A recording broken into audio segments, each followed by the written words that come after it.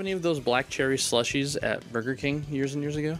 No. They would make your poop turn bright robin's egg blue. Cool. Hey, everybody, welcome. We haven't done a podcast stream in a while. It's been two or 3 weeks, right? Mm-hmm. That's true. Yes, we had 2 with the Henry, what's his face? Henry Scott. Old Hanky Scotty. Hanky Scooter. Scooter Hanky? I think it's Howard Skonky. Ah, Howard Skonky, yes. That's my accountant's name. Oh, yes, mine too. It seems like a really uncommon name, but...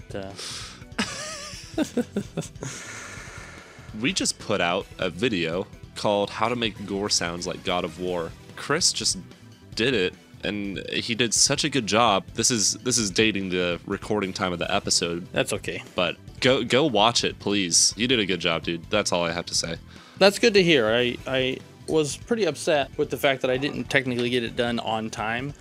And so to have it be what I could possibly consider better than it would have been as a result of taking an extra half day, it helps a little in my mind. But I guess... Yeah, you did a good job, for real. Because the best video that we have before this one is the monster sounds, hands down. Mm-hmm. I feel like you captured a lot of what the monster sounds video has in this video as well. Do you feel like there's anything that like kind of got reinforced this time around for you, like when you were approaching this video? No. No, really? Wow. I don't know, man. These videos are such a stream of consciousness kind of thing that I don't know how to compare them. And even just to say, like, how do you feel about this video? It's like, I don't know, man. It's weird because it all feels kind of empty after the fact. It's a very satisfying process. Like, even last night when I was, 12 plus hours in and knowing that I wasn't going to get done, there was still ideas that I would have. Yeah. That would make me laugh to myself about the idea that I just had. That's good. And so it's like, it is a lot of... Oh, man, there was a line I changed about the year 2005 because I just didn't really like the one that I had put in there. And so I did laps around my bedroom for like 15 minutes just thinking of that year and then what could be funny about it and what to use there for it. And then I would like look up interesting things that happened in 2005 and just, it was a lot of brainstorming and trying to force 100% creativity. Like, all I'm thinking about right now is how to create this thing, what joke to use, what ends up working out. And it always comes, like, it ends up with a bit of a rabbit hole where it was like, the line that I wrote about the historically futuristic year of 2005 is kind of, based on retrofuturism as a concept that I'm a huge fan of, and how, it was always like back in the 60s, it was like, oh, the flying cars and jetpacks of the year 2000.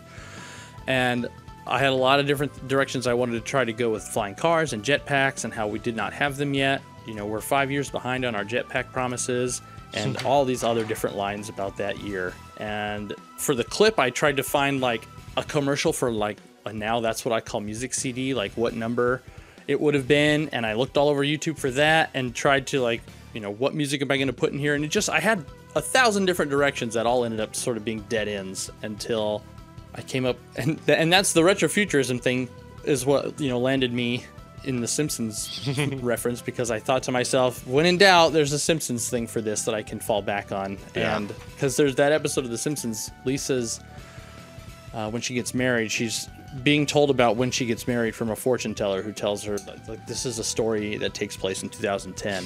And so I was like, oh, 2010, and then, pulled up that episode, flipped through it, holographic trees, that's perfect. And so that's where that came from. And then, the Killers music came out in 2005. And so that was the music choice that I used. And then as I put it in that spot, I recognized that if I timed it just right, it would line up with saying that Kratos is Mr. Brightside, which is a fantastic joke all by itself. And so like that section, I will say, from the perspective of like, how do you feel about this video compared to others? That particular section was probably my most complex joke that I've put into any of these so far, and I'm happy with that. That pleases me a lot. That's great. I'm curious to see where the next video essay goes. Me too. In terms of... Because I never know. How it's made, because I think that every time we have a topic, the next video essay we're going to work on is probably one where we make crowd sounds with just like 4 people. And I've done this before with... You remember the Sketchy Monsters intro? Ooh, I don't know if I remember the intro. Actually, I don't know if I ever heard the intro because I edited the podcasts, but then they were all without, any final points. And so you would probably add the intro and whatever else went under them after they got edited. Just for reference, I clicked on the one that does not have an intro. As I was going back through the episodes to post on the public feed, I found out that episode 5 of our podcast did not have a secret sound. Oh, no. And so I added one, and it might be one that is in a different episode, and I wish that I was better at keeping track of that. Because I don't want them to ever have the same one. Oh, I see. So that crowd of monster sound was just me and Carlos in a bedroom. So what do you just yell the same thing a bunch of different ways and then put them on top of each other? Yeah, pretty much. Except I think we took a 120 degree XY stereo microphone pair, and then we just moved in different parts of the room. Like he would go in one corner, I would go in another, or like just anywhere in the room. It doesn't matter. And then we would say, I would hold up my fingers going 3, 2, 1. Mm-hmm. And then on the 0 beat, we would both say monsters in a funny voice. I see. Yeah, it worked out really well. Clearly, like as you can hear. Mm-hmm. And I'm really curious to try and do that take like a 30-second loop of me and 4 other people in a room just saying random stuff. I'm probably gonna. I either want to have everybody who takes part read the lorem ipsum. Oh, that'd be great. Text that you put it on websites. Yeah, that'd be great. Or say a Nickelback song lyrics or something like that. Some 90s theme song like, so no one told you life was ever going to be this way. There was an episode of, it might be Laser Time and it might be Talk Radar. I can't remember how old it was, but they did dramatic readings of lyrics from 90s openings, and they did them over like Inception music as certain people. And Tyler Wilde read the opening to Family Matters as Barack Obama, and it was just fantastic. It was because it was like hyper serious and it had big boomy Inception music under it, and it was so funny, man. It was so good. But I did do something just like that once. For that D&D podcast I used to do, there was a section where one of the characters was suffering from madness because they were in the Underdark, and the DM had mentioned like hearing whispers or something like that. And so I was like, well, what's a good way to create whispered sounds without saying words that mean something, but without just going like, because that isn't really words. Sure.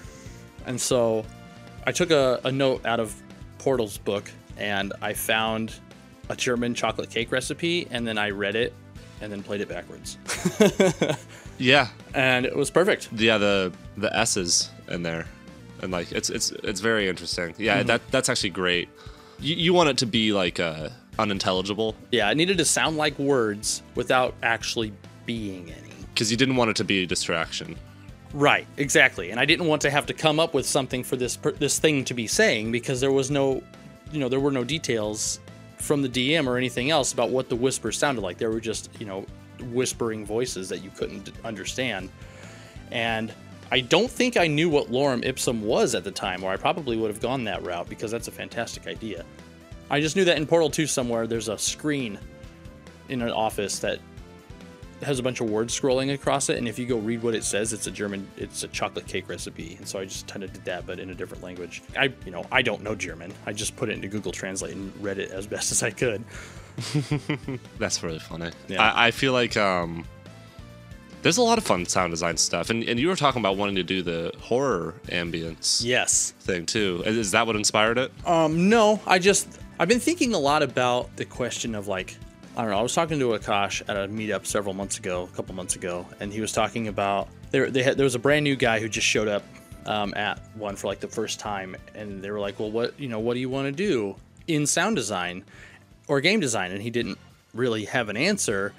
And one of Akash's little tricks is like, it's like, yeah, you do. What kind of thing, like, what do you want to make? What do you want direction you want to go in sound design? And he's like, well, I would love to make sounds for Metal Gear Solid. And he's like, great. That's an answer, because there's a lot of things about that make, very specific to Metal Gear Solid, and that's a direction, because like if you want to make sounds for Metal Gear Solid, you probably don't want to make sounds for Silent Hill. And so it just helped him sort of have a realization about what it was he wanted to do with his interest in sound design in games. And I think about that a lot because I thought when he told me that story, I kind of thought I didn't have an answer for that for myself. And he and I talked about it a little bit, and Final Fantasy ended up being the answer that I came up with at the time.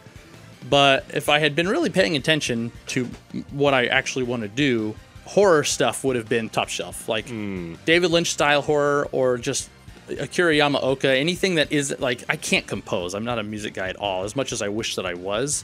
But so much of Akira Yamaoka's music is just sounds, and the fact that they're like these unknown, dissident, banging noises off in the distance makes them horrifying. Like, that's why they're so scary, and that's something I always wanted to do. Even when we were like pitching ideas for the sound design competition, at one point it was like, I would love to find a way to make like an ambience, just something like a character wandering around in a dark sewer system. Let's just build an ambience for this area, for this scene. Because I've always really, really wanted to do horror sounds and make a room scary without there being anything in it. Interesting. And it kind of built a little bit on the idea, too. For a very long time, I've had this sort of fantasy of building a haunted house and having it be basically a regular house that basically tricks them into scaring themselves with like a lot of, there's speakers everywhere, so there's like, you can make motion sounds, like it sounds like someone's moving off to the left, or like you hear a thud upstairs, and then shoes, and then just like all kinds of things that people don't know what's going on.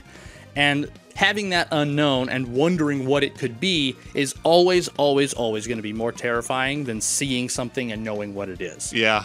And I've always wanted to build a haunted house based entirely off of letting people find in their own mind what is the most terrifying for them, and then place that in this unknown spot of what is causing all of these problems. And it's all, that subtlety is built around that for sure. Yeah. I told you what my roommate's doing, right, with VR? No idea. He's building virtual reality haunted houses. Oh, that's so good. That's so good. Yeah. Who's that?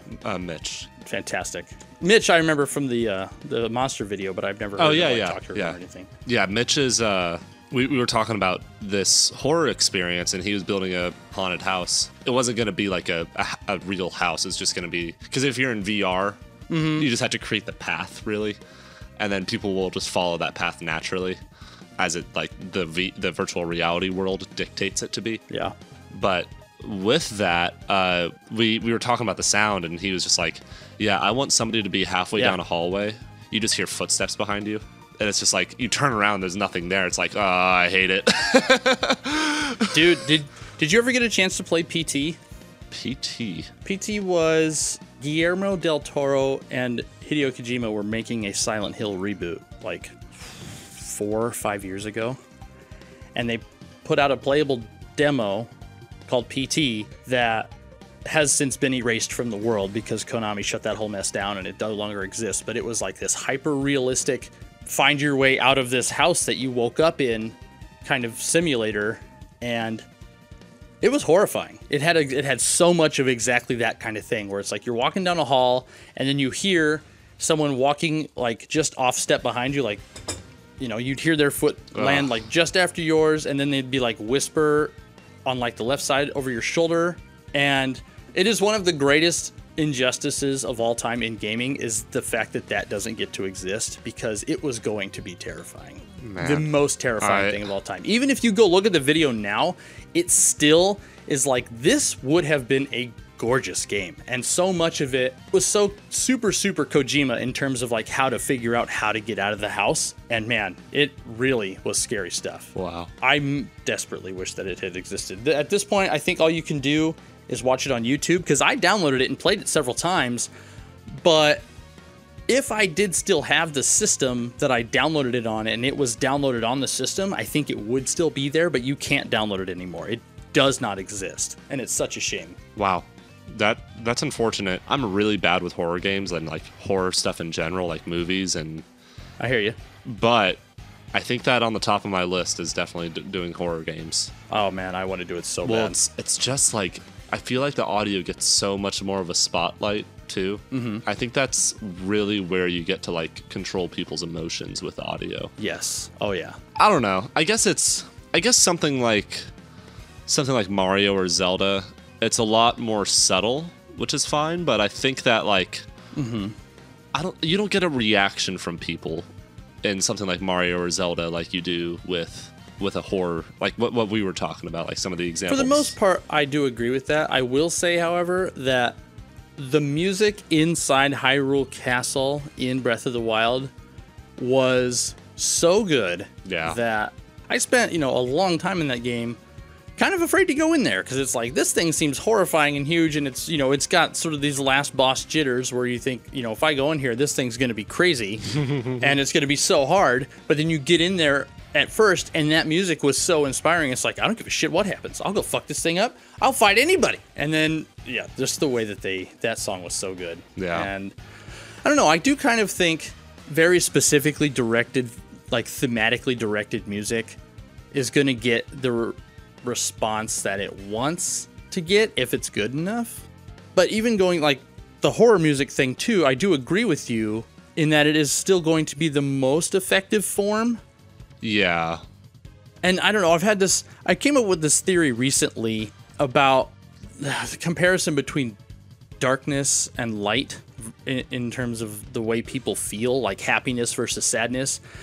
And I visualized it as an iceberg where like you've got, the top of the iceberg sticks out a little bit above the water, and then it goes down and gets wider, and then it goes way down. And like the depths of darkness in humanity that you can experience or think of or understand just seems like it's always going to be way, way deeper than you can get in happiness. And that's one of the things that I find so appealing about darkness and sorrow and sadness and like all that, because it's like it can get so dark and ugly the deeper you get. And like happiness just doesn't go as high up as darkness goes down. And I love it. I don't know why, but it is one of my favorite things. And I love that about it. I actually don't know if I agree with that. I kind of feel like there are some games. I'm trying to think of something that like. Have you listened to the sound design in Peggle? No. It's an interesting thing. Right. No, I was kind of questioning bringing it up, but it's the sound design in Peggle is kind of. It's not necessarily just the sound design, but it's also just the general experience of the game. Mm-hmm. And the sound design really does a good job of like the feel good moments are really, really feel good in that game. Where, I don't know, I guess it's like, I feel like horror games know that you have to use audio to your advantage. And most happier games, if we want to classify it as that. Sure. It's not that they don't need it. It's just that if they did use it, it would be killer, and it would probably elevate the games themselves. But I think I know what you're getting at, though. Like, if you were to take the music, if you were to play a happy game in silence, it'll probably still be fun. But if you play a scary game in silence, it'll probably lose a lot of what makes it scary, and it'll just be boring. Right. I also think it's like a sound design meta choice currently that horror needs good audio. And I see. It's a little bit of both, like what you just said, and a little bit of that. But I still think you're right in that horror, the deeper the reliance. Yeah. What goes deeper, the darkness of dark or the happiness of happy? Yeah, and maybe that's just something coming from me as like a historically depressed person who spent a very long amount of time in a very, very bad place, and I'm like, well, now things are a lot better now, but I have yet to see the kind of happiness that would stare in the face of that darkness. And maybe it'll come in 10 years. I'll be like, oh yeah, that was all crazy. This is way better. And again, this is better anyway. But there's still an imbalance there in my experience with living. But it just at the same time, like if you think about music and movies, music especially, the best music comes from when people are in their worst place. Which it seems awful, but no, that's like. Don't they always say, like, the worst thing to happen to a musician is, like, getting married and having a kid? Just from the perspective of having things to sing about? Right. Because now everything's just going to be happy. Like, Blue October is my favorite example of this. Because, like, Blue October's first 3 or 4 albums are the darkest, saddest, angriest music in the world. And now all their stuff is, like, he's singing about his daughter who he loves, and everything's working out all right. And it's like this... And it's just, I don't know, it just isn't as good as it used to be. And it could be a correlation issue, too, where it's like, even if he was still sad, musicians tend to have a harder time being as good when they get older for one reason or another, in terms of like, what, I don't even know. Just, that's pretty common to think, right? As musicians get older, their relevance kind of dies off, and they just don't have what it takes to make music as good as it used to be for them. Debatable. It's tough. Yeah, that's a really tricky subject, actually. But I think it depends on and it depends on who you're talking about too, because you could take. Yeah. I kind of feel like you can figure out music personally, and I think that you can. Like you are right. Like I think that there is like an element to like it coming from the soul. Mm-hmm. But I think that there's also, you can disconnect from yourself and just connect to your music alone, and kind of like become in sync with the music that you're creating, regardless of where you are in your life. That's kind of how I feel, anyways, with my music when I create it. Because I think I've been depressed in my life, but I think that the music that I make now is just as good as the music that I've ever made. I'm also not a lyricist, though. I'm mostly making video game music, so I don't know if you can compare it. No, I don't. Yeah, because I feel like, generally speaking, I had recently been given the impression that, because for years and years and years, as somebody who's never written a single stitch of music, I didn't know whether or not music came first or lyrics came first. And then recently, someone was like, obviously lyrics come first all the time, duh. And I was like, oh, yeah, no, that does make sense. Lyrics come first. It sets the tone of the song, and then you write the music around it. But then I talked to somebody else who said that that's not always the case. So I don't know what's going on. We did a live stream with Josh where we talked about that. Oh, that's probably where that came from. I think I said that. I think it depends on what the musician themselves value more. Like I value music over lyrics. Oh, sure. So I make the music first. Yeah, that makes sense. So I kind of feel like it runs that way. I also feel like it depends on the talent of the musician as well. Like, yeah, I think that's a real thing. My friend Patrick was hitting me up the other day about helping him write a song, and he's very much a music first, lyric second type of person, and he wanted to write, I don't even know. It was a pretty vague ask, but he's always notoriously had a really hard time with writing music that ends. He always finds himself like escalating it, and then it keeps going and going. He's like, I don't know how to end this song. This song is 300 minutes. I just don't know where to go. Exactly. And I just added another instrument. Now I've got hurdy-gurdy. Somebody stop me. And and I don't know. I don't want to say that he's not talented, because I think he's a lot more talented than even he thinks he is. But it is an interesting problem. The music first versus lyrics first, and what generally leads to what. Yeah. I don't know how we got here, actually. And I think we were also talking about like the music behind horror stuff, and like just like how things feel to certain people. And I guess to kind of try to bring that back around, like, and one of the problems that I've had with being able to do horror sounds for games is that so often the things that make those types of games scary atmospherically are more a part of the music than a separate, atmospheric track. Like, especially with Yamaoka as an example, like, he's got a lot of this really like trip hop style music, but in the tracks themselves, you will hear what is generally considered some of the scariest stuff during that part of any game. And it's like, well, if this is going in the music, what's left for sound people to do? That's just a choice, to focus music over sound. Right, but I'm just saying that the sounds, the atmospheric sounds that make those types of games the scariest tend to be more considered music than sound, even if it's like, someone banging a metal door shut. There's a couple of songs in the Silent Hill 3 official soundtrack, for example, songs in there that are, the first half of them is just like Gregarian throat singing with things banging around in the back. Then it barely counts as music on its best day, but it still gets to be part of the soundtrack as music versus being just atmospheric noise. And I don't know if I imagine to a certain degree that is a signature of Yamaoka specifically, but that also does seem to kind of be the case when you're dealing with horror and suspense in terms of music and sounds, in that they go together in a way that doesn't seem to be the case a lot of times for other types of music in games.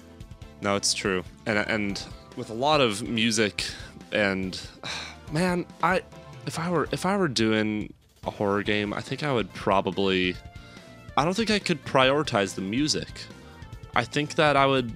I agree. I don't think I would either. And I think that But I feel like what would happen is that I would make a bunch of sounds that are like distant and atmospheric and dissonant and all these other things that make them indirect, and then because I'm the one that's in charge of this, in this fantastical situation, and I'm not a composer, those things would all be not part of the soundtrack. And the soundtrack could be like, ethereal tones and like the water harp or whatever the shit. And maybe that's the difference. It's just a specific way of separating those things depending on who you're working with and the type of game that you're doing. Yeah, no, it is. You could totally ride on the music and make it work. Mm-hmm. I would want it to be like raw and realistic if I were doing a horror game. Like, I feel like music would be a crutch. Interesting. In a horror game. Because if you're doing music, yeah, music can drive your emotion, but I feel like what would drive your emotions more is like microdynamics, which it's hard to get with music specifically. Like just like the difference between like two different rhythm beats and like somebody banging on a metal door or something like that. Like you can't get that with music. No. And also music messes with the sound dynamics of something real and raw like that. If there is something, a whisper behind you or something like that, like the music. That's true. I mean, I think you can have music stingers. I think that I would still classify that as sound design a little bit. Yeah, and that is kind of like, I feel like the overarching complaint that I have here, or at least question, is in horror specifically, there's a really blurry line between music and sound effects. Because like you just said, a stinger was probably going to be made orchestrally, but would be more considered part of the sound design than the soundtrack. And I agree with that. Yeah. No, I think so too. And I think that with something like sound design, if you just have a sound or a song playing underneath something, and then music, especially when it's like rhythmic music, it can't be as immediate as sound can be because there's an expectation for a break in rhythm. Although music in horror games can also be in its own sort of bubble in that sense, where you can break a lot more rules with horror music. Yeah. In terms of like music theory and like time signature and anything like that with music. Yeah, like to go back to the Silent Hill example, like if you go listen to the Silent Hill 3 soundtrack, which I think is probably the best one, in terms of like songs in their purest, cleanest, most well-defined form by everyone who has ever heard a song, there's probably 2 songs on every soundtrack, and everything else is this really weird, muddy, middle of the road. Is it music? Is it not? Is it sound made with instruments? But like full-on time signatures with instruments and singing, there's only a couple of songs that are actually songs, and the rest of it's like, okay. Yeah, I hit my guitar against the wall, and I happen to be holding an F sharp in my hands. So is it a song or is it not? Yeah. No, that's true. And even with sound design itself, like sound design does have pitch-driven sounds, as many of you will hear in our sound challenge for January that we did. Oh, God. Good luck with that one, everybody. Yeah, that's a tough one. It's a tough one. But I think that the video assisting it will be. Yeah, but yeah, I wasn't super happy with my entry for that, but... That's okay. You were busy. Yeah, I mean, you didn't. That's true. You didn't I really could have have enough spent time. days and days on it. I just was like, I don't know. Maybe I sort of was thinking that I could dedicate the same amount of time to it that I would to a normal entry in the competition and have it work out the same. But it can be done, and apparently, according to you and Brian, it can be done pretty well. It just takes a lot of work because those sounds are awful. Those source sounds are designed to be really tough to work with. And hopefully the video we put out will have. I mean, it's going to be out way ahead of this being done. But or actually, this podcast episode is probably going to go out right before it for the Game Audio Training Series. It'll be out. Yeah. But anyways. Yeah, if you want to get these when they come out, go to that. Otherwise, we'll see you in 10 weeks.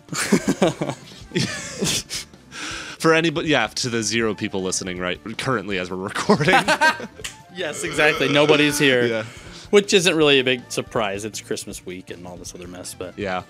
That was one thing, actually, that I did think about in the middle of this episode, is that the gore video that went out might be affected by that. Probably, maybe. yeah. I bet it has a late uptake as, once the first week of January comes by and goes away, people will pick it up. It's doing better than all of our other videos analytics, like in terms of our views and stuff, but, I mean, we'll see. That's fabulous.